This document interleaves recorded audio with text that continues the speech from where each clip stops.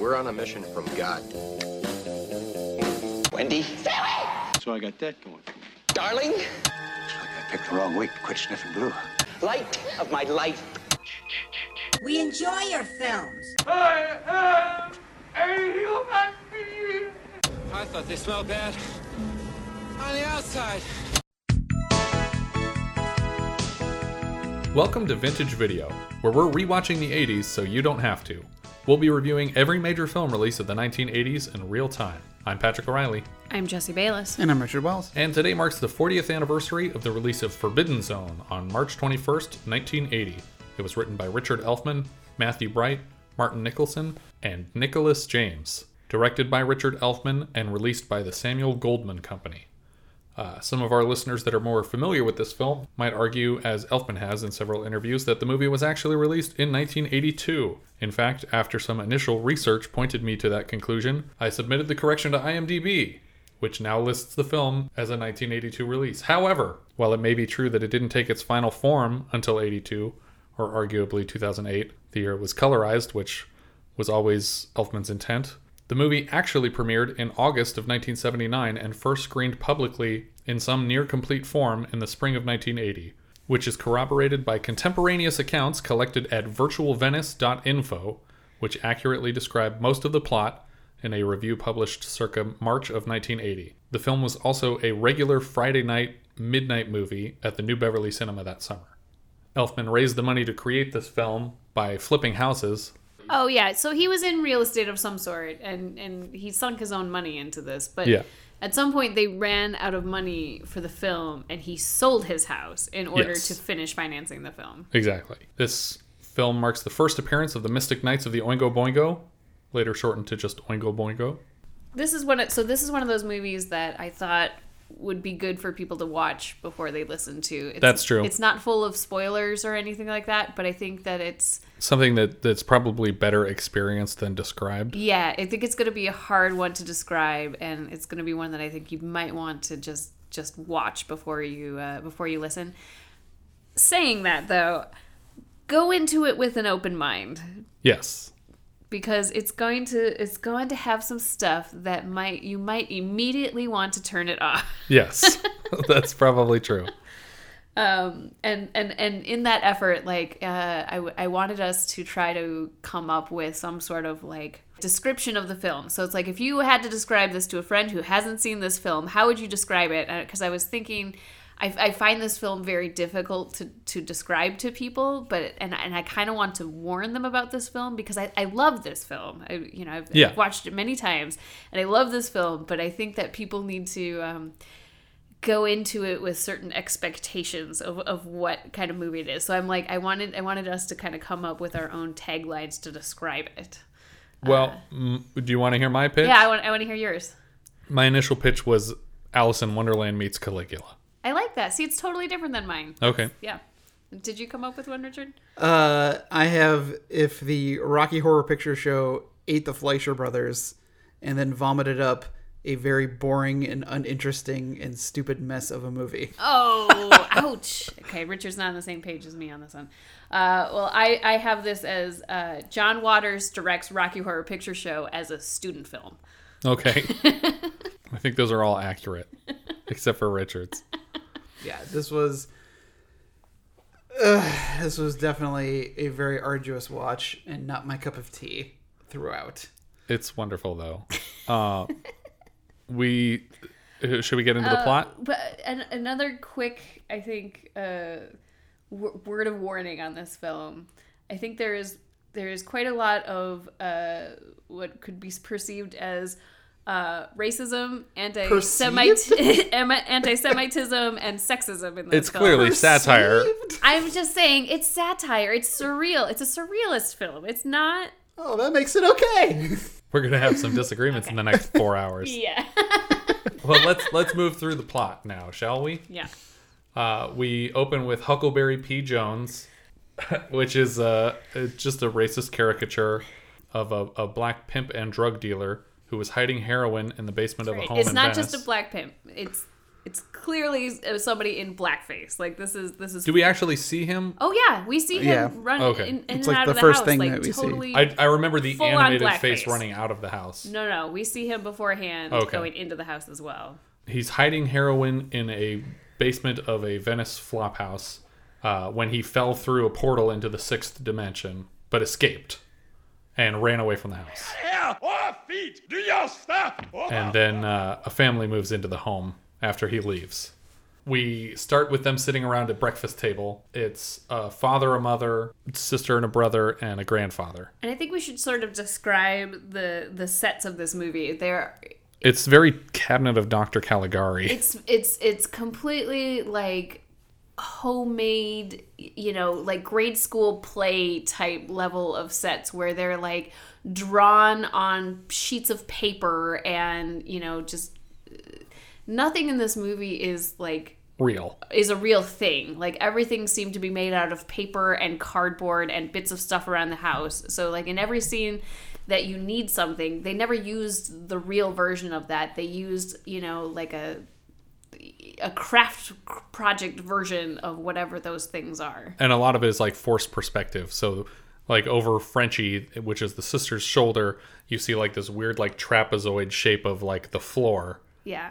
Which she goes and dances in the corner. It's supposed to look like her dancing in an open, expansive floor, but it's clearly just drawn onto the background. And the costuming and the makeup in this movie is right on par with the sets that are doing. Everything is like super weird, over the top, excessive. Like all the costumes look like they were,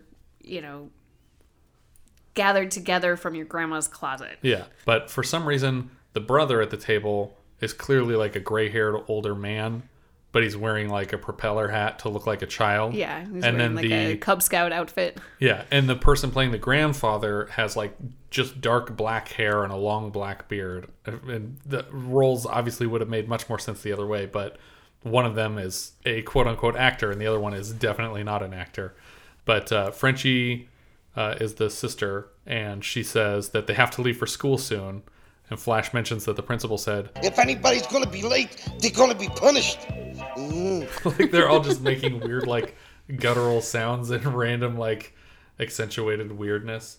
Flash says that Squeeze-It Henderson's transvestite brother was playing near the portal and went through and never came out. The portal that's in the basement of this house that they're in right now. In their house. Frenchie wonders aloud what might be beyond the doors. And her father is like pantomiming like he's going to punch her. And he's like, don't you talk about that door downstairs. You got to stay away from that. It's really dangerous. And I'm barely exaggerating the way he talks here. You don't ever. You don't ever. You don't ever. You don't ever. And he goes right into a song about how she needs to stay away from the doors, and the song sort of slips into a Cab Calloway recording of a Shelton Brooks song called Some of These Days. It doesn't really have anything to do with the doors at that point. It's just about how you're going to miss me if you go through the doors and you disappear. And then we get a quick John Muto animation of dice rolling through the shot, and we're transitioned into the underworld, which is, first we get a solo from the Kipper Kids, which are these two guys. They're bald, they're completely naked wearing jock straps, and they're just making guttural sounds and fart noises, which is like their whole shtick. I really enjoy the fact that for their makeup, they're bald and they've shaved, but they have put dots on their face where the beard would be, so like it looks like a cartoon version of a beard. Yeah. Which the entire room is filled with cartoon. And throughout the movie, there's cartoon versions of these guys throughout the sets with that the have beards. the dotted beards that are really funny. Yeah. Insanely, this is John Muto's only animation credit on IMDb. But he does have a bunch of visual effects credits, including roto work later this year on Battle Beyond the Stars. Mm-hmm. Well, he was a production designer for the most part. Right. So he has done production design on such movies as Home Alone. Right. Flowers in the Attic. Yeah. Hearts and Souls. It's an eclectic mix, those three. He also did Species. Did he? Yeah, with those other three. It's like none of those four movies. It's like a lot of those movies involve death. Yeah. I liked the animation style though. It was very. Oh, it was great. It's very reminiscent of like a Terry Gilliam style. It actually reminded me of Cuphead, the actual like hand drawn animation stuff. Well, it definitely it has that Fleischer look of some of it, but it's the Terry Gilliam style where it's like cutout animation. Right. Replacement animation over top of like airbrushed backgrounds. And a lot of roto. We get a quick dance number in a construction paper cave from Bust Rod, who is a paper mache headed frogman in a tuxedo. Seems to be like the right hand of the king and queen. He's basically of the white dimension. rabbit here. Yeah. And he runs through the cave into a room where a queen is reveling in the torture of dozens of partially and completely naked women. Then the topless princess runs through the shot, whipping basically a chain gang of screaming and similarly topless women past a doorway. And we zoom in through the door on Hervé Villechaize playing a trumpet at the end of like a forced perspective long dining table. Flash ties up Gramps so they can go to school because apparently he has to be like confined. They never really explained that. Yeah, he seems like mentally impaired somehow. Mom sings for a moment before Dad just knocks her unconscious because he doesn't want to hear the song. At school, kids are approaching the door speaking in Pig Latin as they arrive. And I think two of these girls were actually tenants of Richard Elfman's that he was like, hey, do you guys want to be in a movie? And so those are the two that are, I think, speaking Pig Latin as they walk into the classroom. Another two girls standing outside find their classmate Squeeze-It Henderson hiding in a trash can, and they start to mock him. One of them, I just love the line delivery of almost everything in this movie, but she says, "Ew, Squeeze-It Henderson, will you get a lot of that, Jake, will you?" There's so many lines like that are just burned in my memory because I've seen this movie so many times. Flash walks up and spits immediately into Squeeze-It's face while he's in the trash can, and the whole time he's in the trash can, he's kind of like shivering and doing this weird like chicken motion. Little chicken arms. Yeah, he's got chicken wings. Does and it he's just kind of, he does it throughout the entire movie. Yeah, he's bouncing and shaking in there. They ask him about his sister, and he says he thinks he might be able to astrally project to her because last night he was being punished so intensely by his mom that he had a vision from her perspective, from his sister's perspective. Right, so he saw what she was seeing in the sixth dimension. Yeah. Did you ever see that movie Martyrs? Murders. No luck catching them killers then. I have not seen Martyrs. We watched it with Matt one time. It's super, super dark. It's like, but it's literally they're trying to like get a connection to God by torturing people as brutally as possible. Makes sense. And so it reminded me of that he's saying that he was literally like pushed to the peak of pain so that he could connect to his twin sister. In the vision, she's wearing Mickey Mouse ears and playing an instrument for the king and queen at a dinner. Above the dinner table, a very tall man is holding a lit candle in each hand and foot and is balancing by a strap around his waist. Renee is adding lyrics. The twin sister is adding lyrics to the song she's playing by just referencing masturbation and pissing everybody off. And the frog turns and cuts off her ear and then eats it. The king and queen recover from being upset about the song fairly quickly, and she says it seems like they're having like an anniversary dinner for having been married for 1,000 years, but that they're still completely in love and they kiss. Hervé Villechaize and Susan Tyrrell were actually a couple prior to this movie. Yeah, they had broken up before this movie started. Yeah. So. That's the end of the vision that he has of his sister, and Flash just puts the lid back on the trash can over Squeeze-It's face. And everyone heads into class. And then like an extra nerdy kid comes on and it's like, Come on, Squeeze-It, we're going to be late for class. Inside the class is a mess. One kid is holding another kid in the air by his neck, but there's very clearly ropes holding him up, and they're not trying to hide it at all. But also, just to be clear, none of these kids are actually kids. Right. These are all played by full-grown adults Yes. that are dressed, very wacky, everything from, having rubber bands hold their noses up, like to in full the air. 3-piece suits with fedoras. And, Right. Yeah. Full pimp outfits too, Yeah. it runs the gamut of unusual costumes on these children that are children, supposed to be in not class. children. Flash is sitting at his desk injecting himself with some kind of a drug.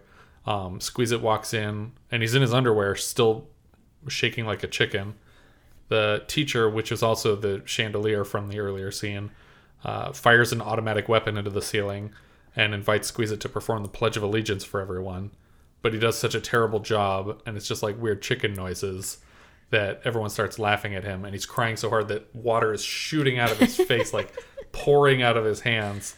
Frenchie sings a song about her adventures abroad. Like, most of the songs in this film are just stolen music. Yeah, it's all like stock music. So the song, well, it's not stock music. Like, the song that Frenchie sings is a Josephine Baker song, right? And so it turns out that Richard Elfman didn't like clear any of these song rights. Yeah, he just used the music, and that became pretty problematic later when he had to go back and actually get the rights to all this stuff. That's why he had to sell the house eventually, right? Because it came to that point. And I think that's why he had to sell the rights to the film. I think he couldn't get it distributed because all of the music rights, and he had to basically, in order to find it, he had to sell away the rights, and he only got it back relatively recently.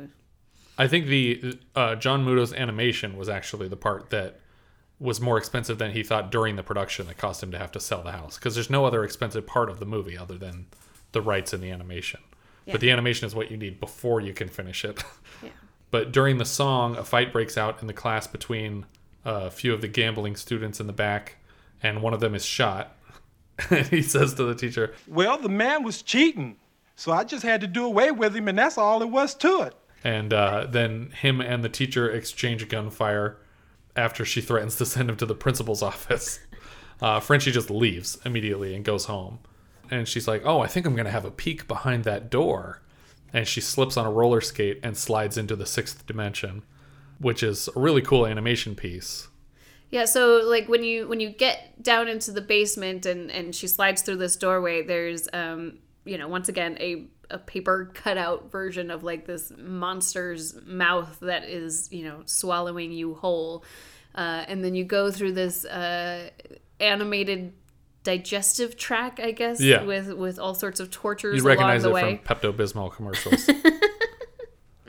Yeah, so they all enter the sixth dimension through the digestive system of this monster and get pooped out the back end. She falls out of an illustrated squatting butt into the sixth dimension.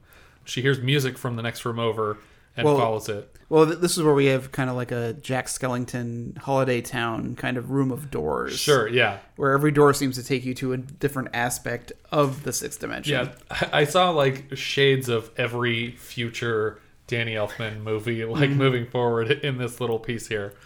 But she follows it into this boxing ring room where the Kipper brothers are singing in their weird Kipper brother language to Bim Bam Boom, which is a song by Nino Morales and Johnny Camacho, and being performed here by Miguelito Valdez.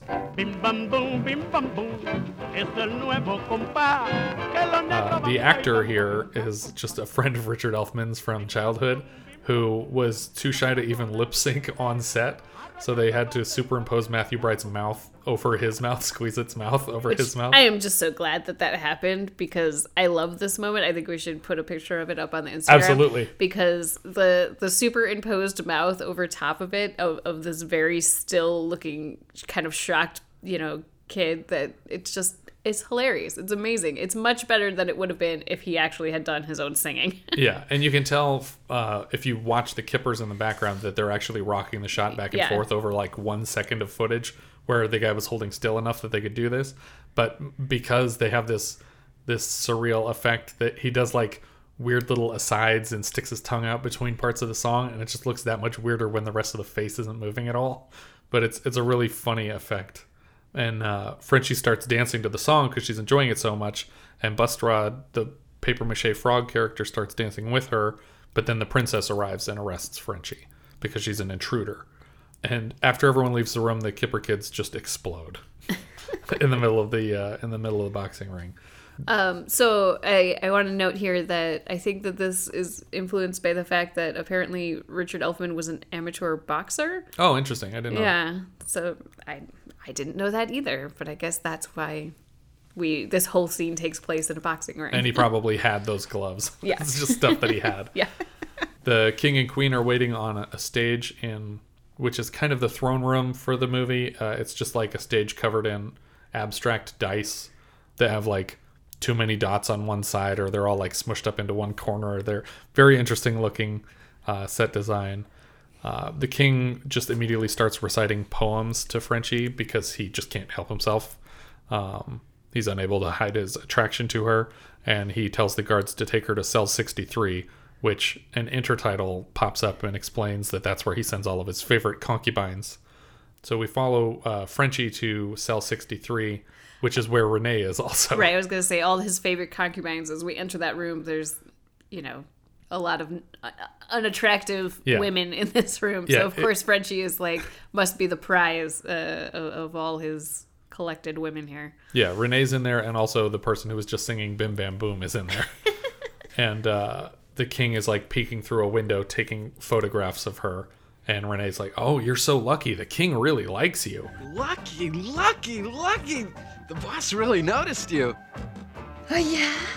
Uh-huh. And then he says, The queen is a very important person. She hurts me a lot, but I respect her. Susan Tyrrell as the queen sings an amazing song called Witch's Egg about how... She helped write this song. Yeah, she co-wrote it with George Michalski, and she performs it herself here. But it's basically a song about how her father told her that she needed to find a man, and she couldn't find one, and so she's like, I'll try and find a wife, and she couldn't find a wife, and she decided she was just going to go on her own and make a life for herself.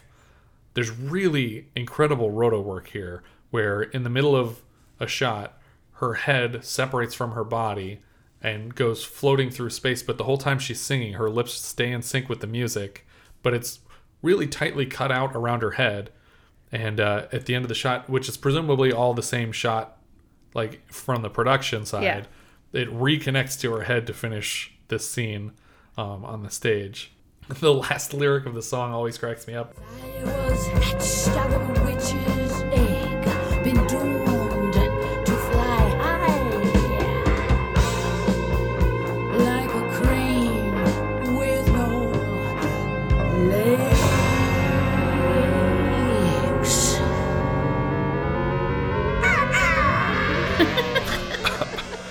Later, the king is watching through a telescope as Frenchie, actually Marie Pascal Elfman this time, she's not lip syncing, she's actually singing this song called Pleurer, which was written by Jerome Savory. But the queen catches him watching her, and they have a big fight in the dining hall. And he says that he's attracted to her because she's French, and he's French. And that means that they're the master race. Yeah, they're basically the master race, and they're both direct descendants of God. And a fight breaks out. And the two of them, they end up making up. But later, the king and queen are sleeping on this table under a little Raggedy Ann blanket. Oh, yeah. This has clearly got to be something just off of Richard Elfman's childhood bed. Yeah. It's just... But while they're laying there, the king is asleep and she's laying there with him. And he says, "Oh, harder, Frenchie." And she makes this shocked face oh my gosh, even though I already caught you being attracted to this prisoner, I'm shocked to find out that you're attracted to her. The king tries to impress Frenchie later by showing him a painting that he's been doing. And when we get the reverse angle, it's like this. Notorious Betty Page. Yeah, it's a Betty Page painting. It's a painting of a famous Betty Page photograph. But it was an actual painting that was stolen shortly after the film was finished. But he obviously didn't paint this. Although he is a painter, this isn't what he was painting there. He's using a dry brush on an empty easel. The king and Frenchie immediately have sex on the same table where he just had sex with the queen. Back in school, the teacher is singing the kids the ABC song, which, according to IMDb trivia, is a mutated version of Swinging the Alphabet, which is a classic number from the Three Stooges short. Violent is the word for curly. Yeah, that song I know very well. Yeah. I didn't know this one. Yeah. Well, so I looked it up, and I was going to play it for you guys if you hadn't heard it, because I'm just this song is great. Yeah. I love this song. B-A-Bay, B-E-B, B-I-Bicky-Bye, B-O-Bo, Bicky-Bye-Bo, B-U-Boo, Bicky-Bye-Bo-Boo. C-A-C, C-E-C, C-I, sicky, si, C-O, so, sicky, si, so, C-U, Sue, sicky, si, so, Sue. Get the idea, girls? Now we'll all join together on the letter D. D-A-D, D-E-D, D-I, dicky-di, D-O-do, dicky-di, do, D-U-do, dicky-di, do-do. F-A-B, F-E-B. How far into the alphabet do they go in that? There's another minute and a half here. I didn't listen to the whole thing. Well, I just wondered if they got to G or if he was just extrapolating. Well, apparently when they get to F, they do a reverse where you think they're going to say a bad word, but they don't. Oh, that? Yeah, which is like seems like pretty risque. Yeah, but that's the joke of it. And that's the joke of it. But in this version, they just say it. They just say fuck you. Picky baby, bye, boo, picky bye, fuck you. And then the next, because after F would be G, and if you're following the rhyme scheme, it's like G is gay, gay, gay, gay, gay guy, gay, go, goo, goo, goo, gay guy. The most embarrassing line that you could be singing, but Squeeze It is the only person singing it. Everyone's just laughing at him while he's trying to sing it. Flash, the teacher tells all the kids to put a bag over their head and read a book. And while they still have bags over their heads, Flash turns to Squeeze It and says, I'm going to go save Frenchie. If you won't help, I'm going to have to bring Gramps. And he doesn't help. And he's like, how are you even going to get out of class? And then he just jumps through the window in the classroom. Which is, once again, a paper window that he just jumps through. That is obviously pre-cut into 4 pieces so that it just breaks into 4, like, clean-cut edges. Flash and Gramps head into the 6th dimension, fall out of that same animated butt onto poop pillows. Which I think you told me when we watched it, you're like, oh, I didn't realize those were supposed to be poop until we got to the colorized version. Because the original version of this was black and white with the intention that he was always going to go back and colorize it. But they didn't have the funds to do that until relatively recently. I think it was 2014 or something that they it was 2008. Oh, it's 2008. Right. We went to the premiere. We did go to the premiere. We went to the Egyptian Theater. Was it at the Egyptian or the New Art? I was trying to remember. It was at the Egyptian. Okay. And Susan Tyrell was there. Richard Elfman was there. And I don't know if anybody else was there. Yeah. But it was great. And so we finally saw the colorized version. And you're like, oh, those That's pillows poop. are supposed to be poop. I just thought they were pillows to protect the actors. But it turns out that they're actually supposed to look like turds that fell out of this butt.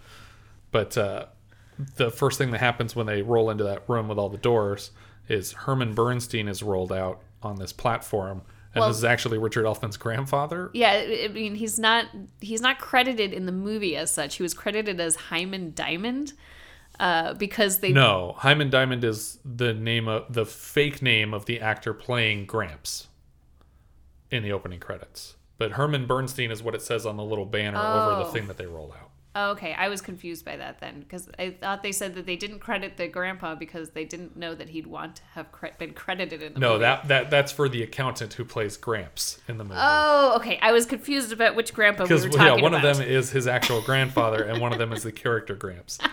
But yeah, so Herman Bernstein is rolled out, and he says that he'll exchange their money for local currency, and he gives them their local currency, and they tell him their situation, that Frenchie came through this portal and was kidnapped, and that they are here to help her escape.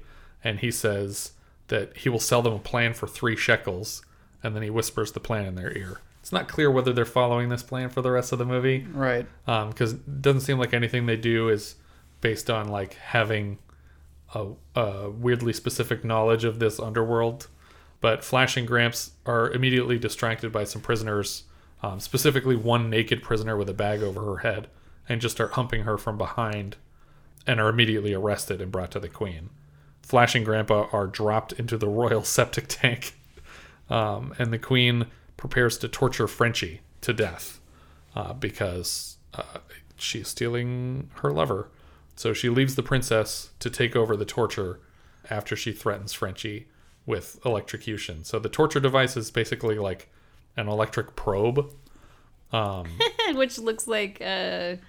what was it? Like a little balloon attached to the end just of a balloon on a stick. Yeah.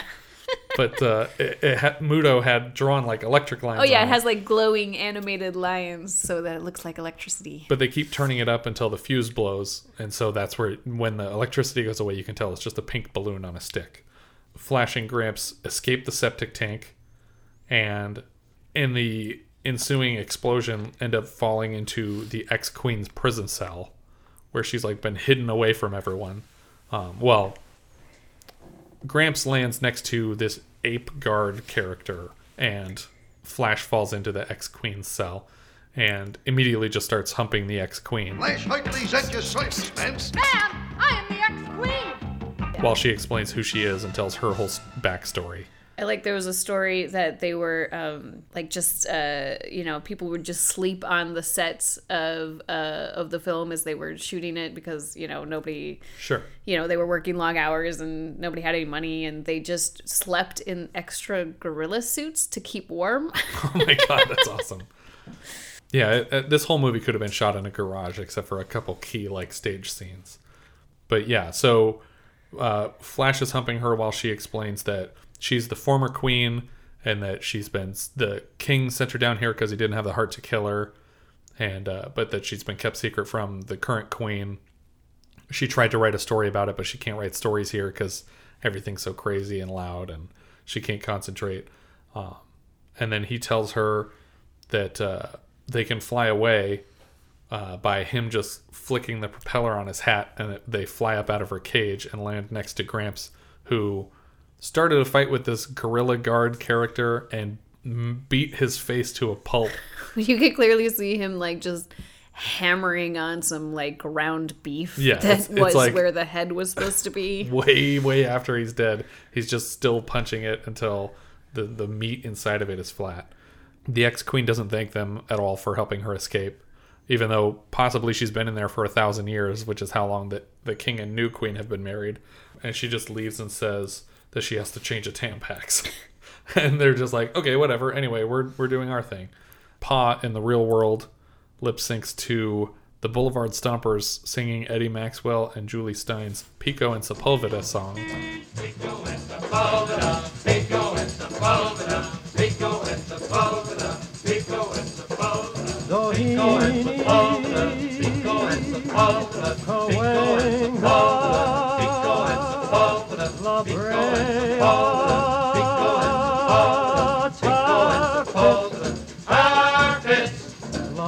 and Sepulveda, which is a favorite of ours that we sing pretty regularly, but it turns out was not original to this movie. The premise of the song seems to be that the La Brea Tar Pits are on Pico and Sepulveda, which they are not.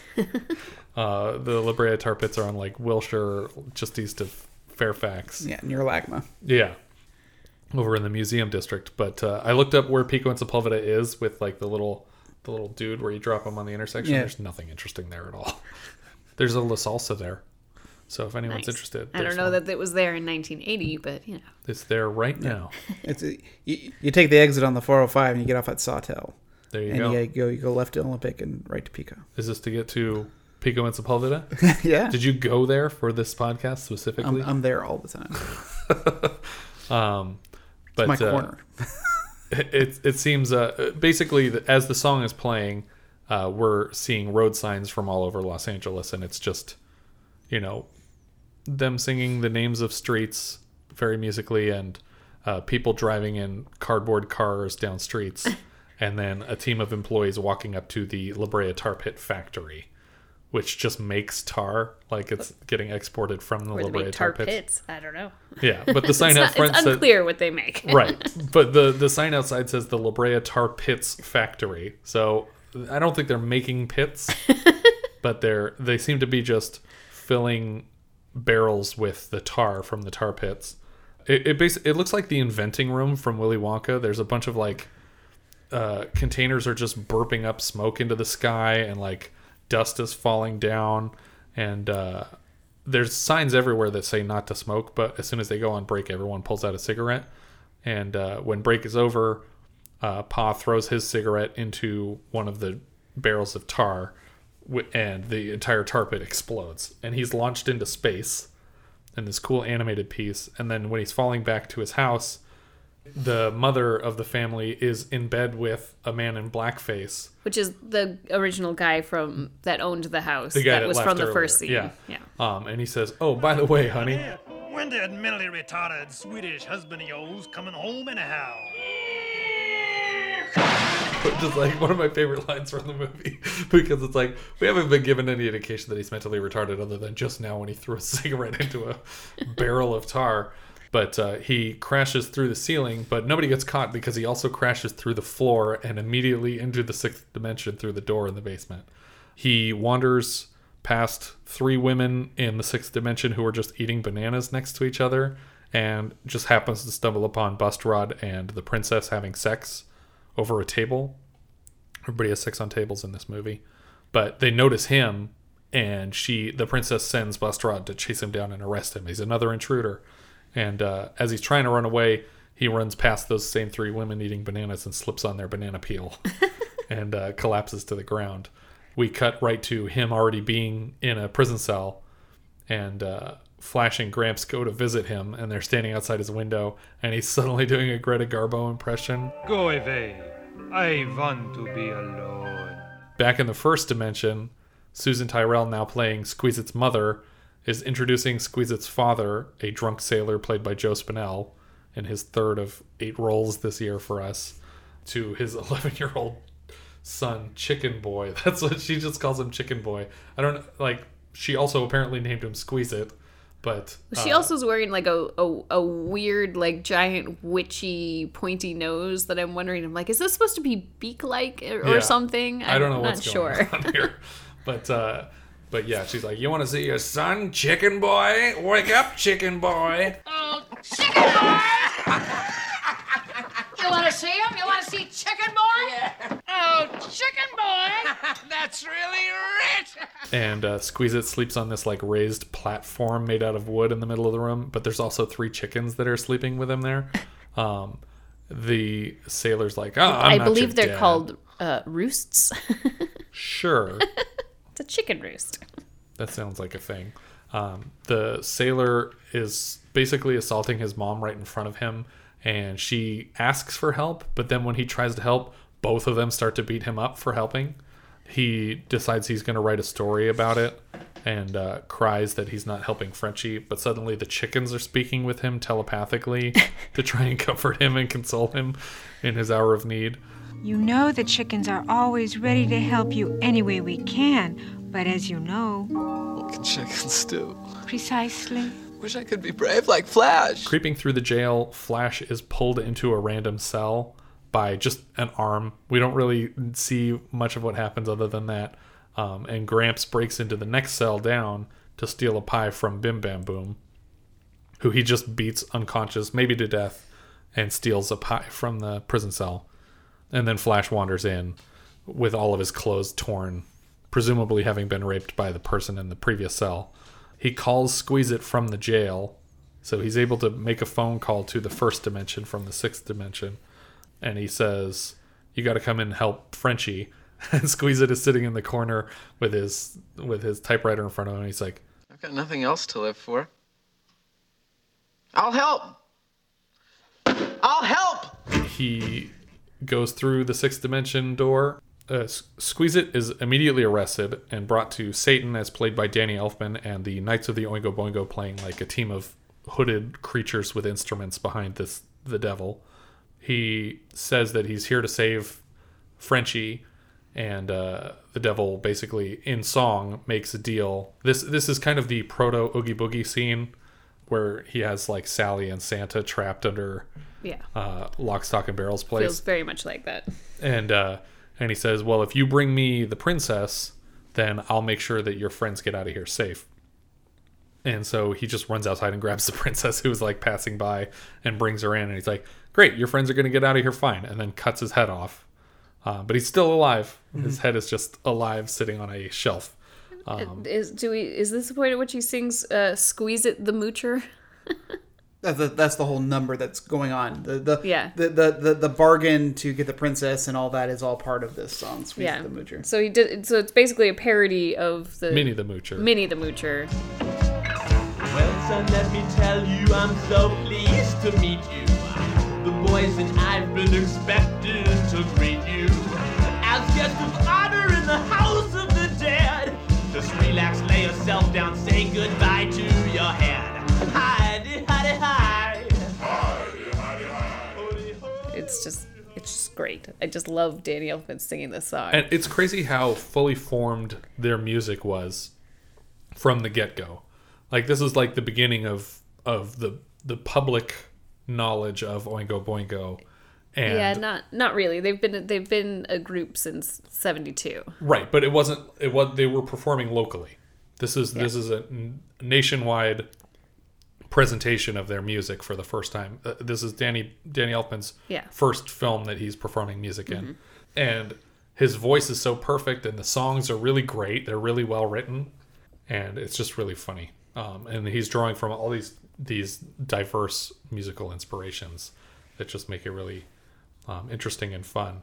Like, other movies that had these budgets didn't have this amazing music behind them, and so it's Richard Elfman is extremely lucky that his brother is Danny Elfman. Yeah, I mean, I think that he's an incredibly talented composer and has a lot of great musical influences, but I think it's a little strange that all of this music was kind of just stolen for the movie. Yeah, well, not all of it, about half of it. Yeah. But then we move to, speaking of music being stolen, we move to the Queen getting a massage from our director, Richard Elfman, as a masseuse singing the Yiddish Charleston. Which I thought was Danny Elfman playing another character. Because they look so much alike. Because they both have that big smile. Yeah, that big goofy grin. And I was like, oh, Danny Elfman's playing another character right away. Yeah. And I was looking him up. I was like, oh, that's not him. That's somebody else. Yeah. That's his brother. The Yiddish Charleston is written by Billy Rose and Fred Fisher, but is actually being performed here by Richard Elfman, so it's not a lip sync situation. Well, but it was because they originally used the song, the Yiddish Charleston. They originally did a lip sync, just like a bunch of the, like Pico and Sepulveda and the Josephine Baker one and all these other ones that they lip sync straight up. They did that with this one too. And then in post, because they absolutely couldn't get the rights, like some of the other ones I think they went back and got the rights for. Okay. This one they couldn't get. And so they went back, recorded their own version while they played it back and tried to match with the footage that they had already filmed. Wow, interesting.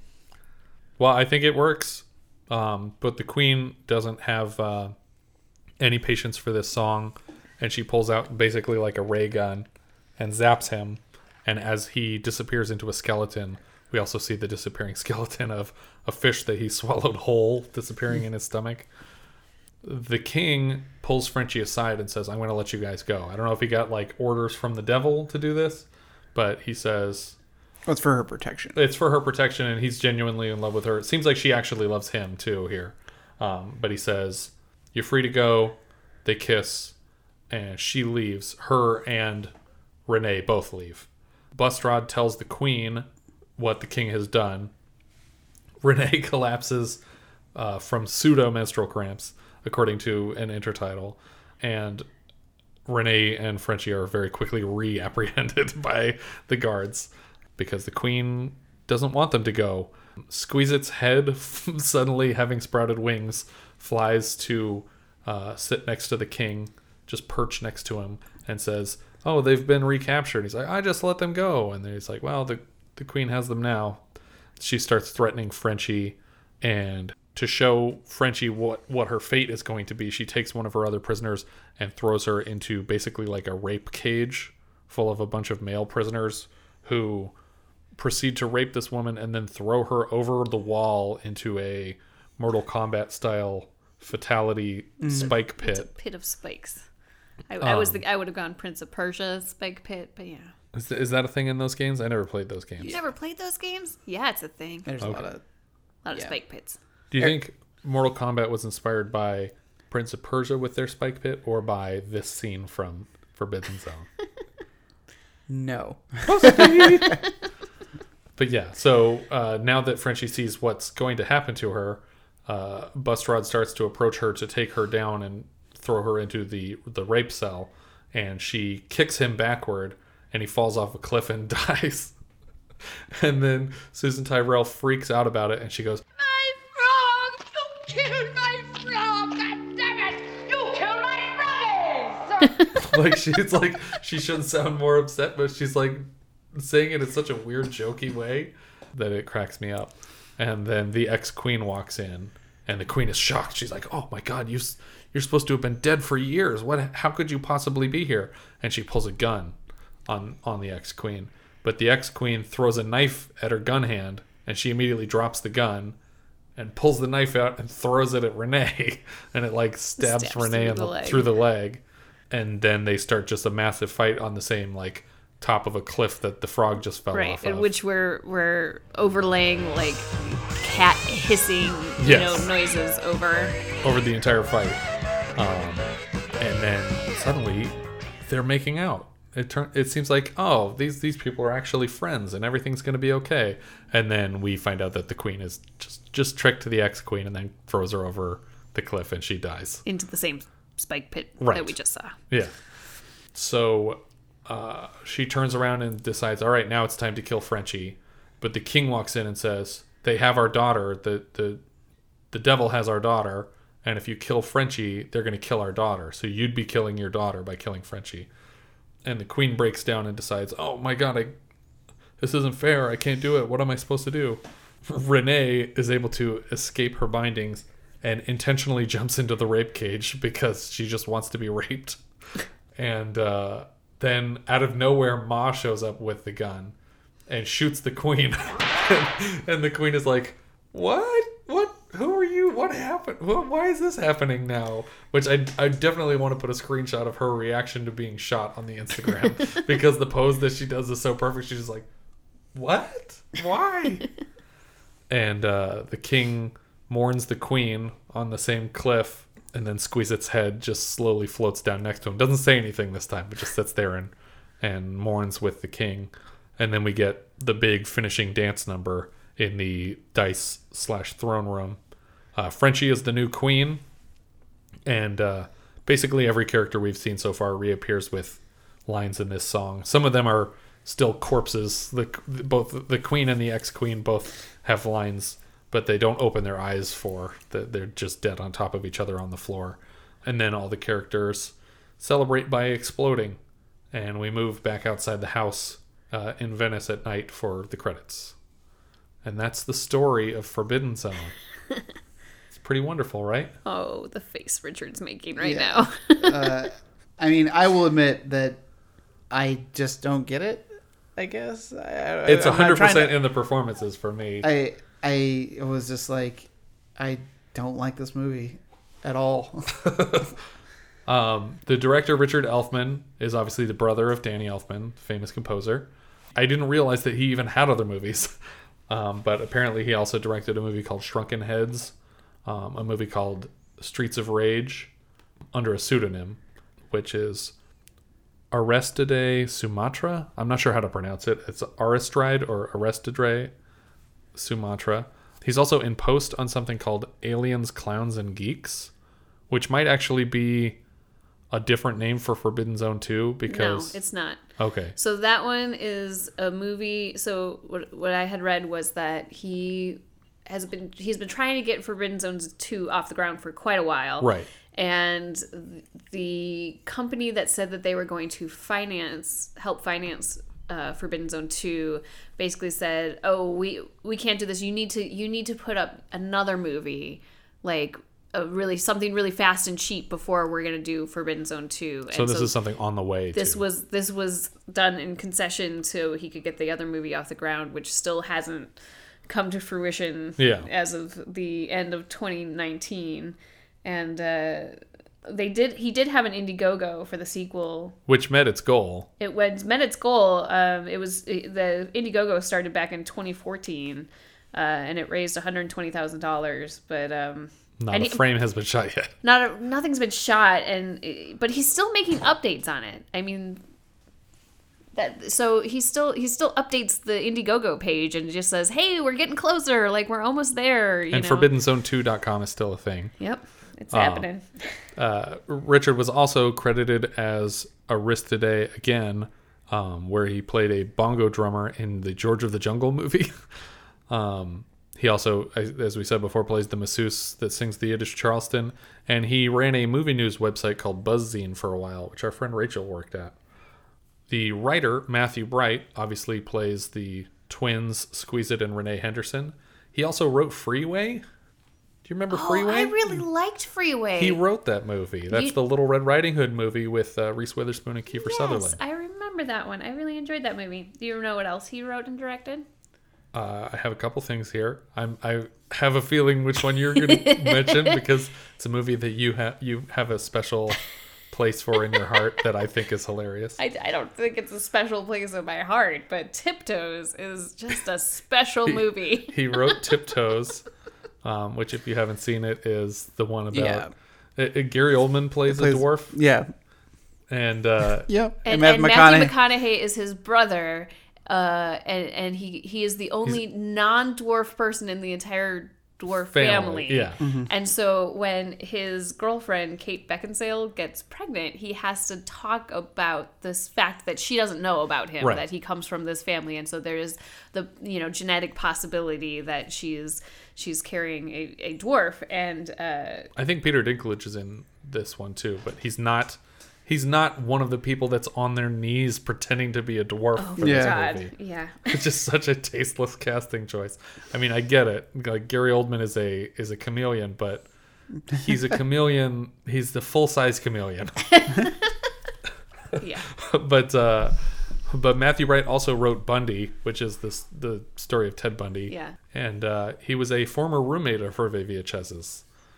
Which was part of his connection to him for the movie. Which is probably why he knows him and Susan Tyrrell. Because Matthew Wright was a member of Oingo Boingo. Right, exactly. The second credited writer, Martin Nicholson, is an editor who worked on a movie called Forbidden World in 1982, which has nothing to do with this.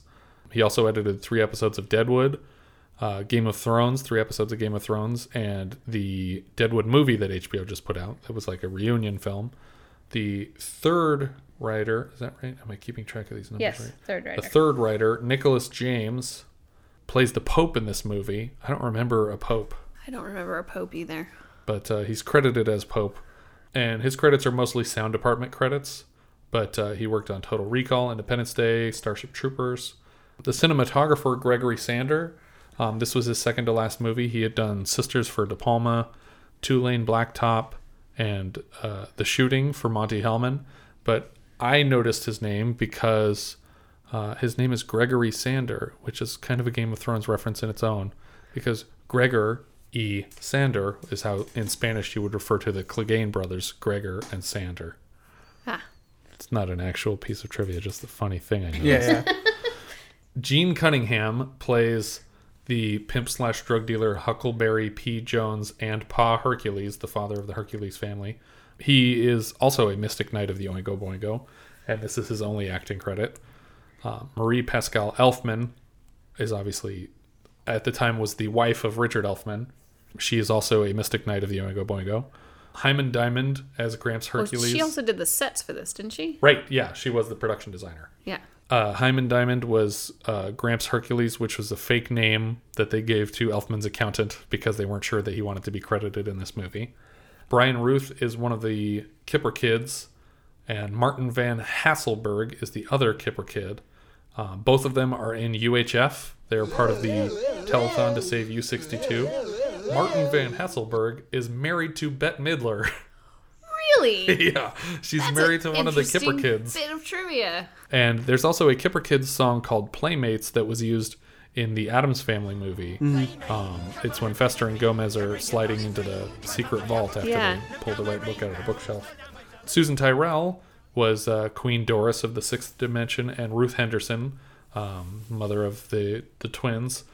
She played Oma in John Huston's Fat City opposite Stacy Keach and Jeff Bridges. She was Ramona Ricketts in John Waters' Crybaby. She was Madame DeBarge in I Am Weasel, directed by Dave Fease. What? Really? Yeah, because he created that character. Oh, yeah, of course he did. So she did a voice on a movie special that was about just the Weasel character. Okay. And she also played Midge Montana in Big Top Pee-wee, which is probably a Danny Elfman connection. Yeah. But I don't actually, that's the one I always forget the entire plot of. Big Top Pee-wee? Yeah. I think she's just one of the circus performer ladies. Right? Yeah. She must be a circus performer. Yeah. But it's all I remember is like them in like a field Yeah. With a bunch of animals and stuff. And he makes everyone young so that they want to go to the circus.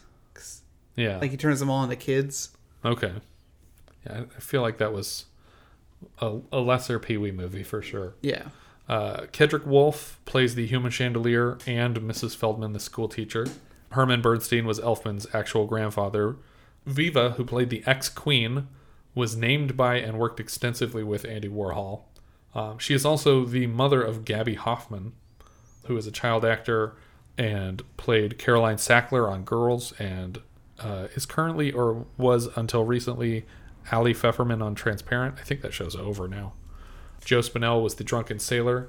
Danny Elfman was Satan, but you know him as the composer of all of Tim Burton's best stuff, a bunch of TV show themes, Simpsons, Batman the Animated Series, Dilbert, technically. Yeah. Because Dilbert, the animated series, literally just stole the Forbidden Zone theme, which it calls the Dilbert Zone in the credits of the TV show. Yeah. Danny Elfman also did the theme song to Sledgehammer. Do you know what Sledgehammer is? I do not. Do you remember the show where in the final episode they were defusing a bomb and Sledgehammer, the lead detective, said his catchphrase, like, I'll fix it or whatever? I don't know what his catchphrase was, but he's defusing this bomb and he does it wrong. And a nuke goes off in San Francisco and the entire cast of the show died. And then they renewed the show for another season. So they were like, but we killed everyone on the season finale that you told us was a series finale. And so then the next season took place like 2 years earlier. Like they had to like back up the storyline. But yeah, so he did the song for that show. And he also did the song for the Beetlejuice series, which was based on his score for the Beetlejuice film. He's also the composer and singing voice of Jack Skellington in Nightmare Before Christmas. One of the featured dancers in that dance number at the end was Susan Bridges. I was like, I'm going to look that up because we know a member of the famous acting Bridges family. Mm-hmm. I was like, maybe I could talk to him if this is someone related to him. It is. It's his Aunt Susan, who is married to Jeff Bridges. So no chance of a star. Probably not. No, I think I could probably bug him about it. I still work with him. He's in my building. And Hervé Villachez is King Fausto of the Sixth Dimension. He played Knick-Knack in Man with the Golden Gun. He was Tattoo on Fantasy Island with the famous The Plane Boss. He's credited as Little Breather in Airplane 2. I don't remember the bit there. And he is played by Peter Dinklage in a recent film called My Dinner with Hervé, which is weird because they look absolutely nothing alike. Yeah. And have two completely different conditions. Yeah. I think they just wanted to capitalize on that sweet Dinklage money. Yeah. And I think that's everything I have. Did you want to go more into the Oingo Boingo Yeah, stuff? well, so I'm a huge Oingo Boingo fan. Right. I try to go and see them. They play every year at the Canyon Club, which isn't far from here. And I mean, they obviously don't have Danny Elfman fronting the band anymore, but the shows are still absolutely amazing. The new frontman is Brendan McCreary, who he's just amazing. Like if you wanted to pick somebody to replace Danny Elfman, they couldn't have done a better job, because this guy not only has an amazing singing voice and has the mannerisms and intonations of Danny Elfman down, but he's got the energy, you know, well, he's like 20 years younger than everyone else in the band. Of course he is. He's a young guy. But that's what you want. Yeah, you exactly. want that kind of energy in a show. And so like the shows are just absolutely amazing. They go under the name Oingo Boingo Dance Party, or former members of Oingo Boingo, and it's wonderful. It's a lot of the original members playing like the horn section and the drums, and they're still absolutely top notch. And funny enough, Brandon McCreary is also a film and television composer. Oh, so when he's not, you know, because like they get together once a year around Halloween and do, you know, maybe a half dozen shows around Southern California. Is it all covers of Oingo Boingo songs, or do they have any original songs that he's written? No, they just do the old catalog. Okay. Yeah, and so like for a while, I know that they were doing like they would go and do like an album every year, like this year we're gonna do only a lad, and you know next year we're gonna. But now they just sort of do an eclectic mix of some of the favorites that, you know, they're gonna do. Dead Man's Party or Just Another Day, some of the more famous ones from Oingo Boingo. But it's funny to think being someone like in the early 80s and be like, oh, like Devo and Oingo Boingo, they're just like these silly like ska techno bands. Yeah. And, they're going to be a fad and they're going to be replaced with somebody else. And it's like, no, those guys are going to be composing like every movie like for the next 30 years. Exactly. Because Mark Mothersbaugh's basically doing the exact same thing Danny Elfman's doing. Yeah, and good for them. They're amazing, musical geniuses, and I'm glad that they're using it, beyond their short-lived pop careers. Yeah. So before they were a band, they were a musical theater group. Okay. So Richard Elfman started them as a musical theater group in 1972 under the name the Mystic Knights of the Oingo Boingo. And they didn't become a full-on band, like just a band, like not musical theater, until 1979 when Richard left to pursue film and Danny took over and just did the regular band thing. Yeah. But that wasn't Richard Elfman's first musical theater group. Okay. So before he was also in the Beatles. No, musical theater group, not band. So before this, he was in a musical theater group called the Cockettes. Oh yeah, in San Francisco. In San Francisco, correct. So this is a surrealist theater group that was influenced by like silent film, 30s and 40s like music and cabaret and all that sort of stuff. And I think that was very much the model that they used for this, because the Cockettes had thrift store costumes, experimental content. Even Divine from the John Waters films was a member of this theater group at one point. Really? Yeah. So when he left San Francisco and came back to Los Angeles after he left the Cockettes probably. I'm assuming it's the homosexual take on the Rockettes. Yeah. Then he started his own down here in Los Angeles when that was the Mystic Knights of the Oingo Boingo. Cool. So I think that a lot of those influences from that original music theater group, came into the content they were doing for this group, and then the film came out of that. So basically, they wanted to try to capture the performances that they were doing in this musical theater group in a film. So this is the Forbidden Zone came out of that. Yeah. Up or down, Jess? I think I know your answer here. Well, I give it an up. Richard, obviously, thumbs up, and then I'm going to say thumbs up also. So that's a no. That's a no. All right. I feel comfortable letting Jess start this here. But you don't want Richard to go first? Richard's not putting it right up there? I don't think you guys are going to put it in the same place in your lists.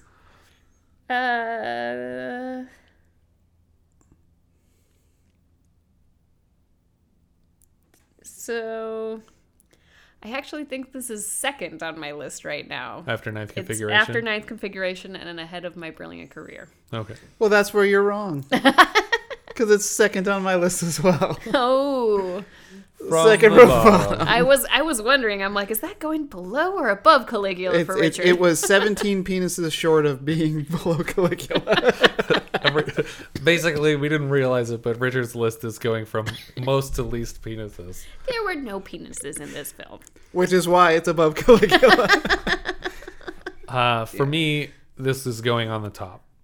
This is taking the top spot for me. Wow. Because I could rewatch this movie right now and enjoy it as much as the first time I saw it.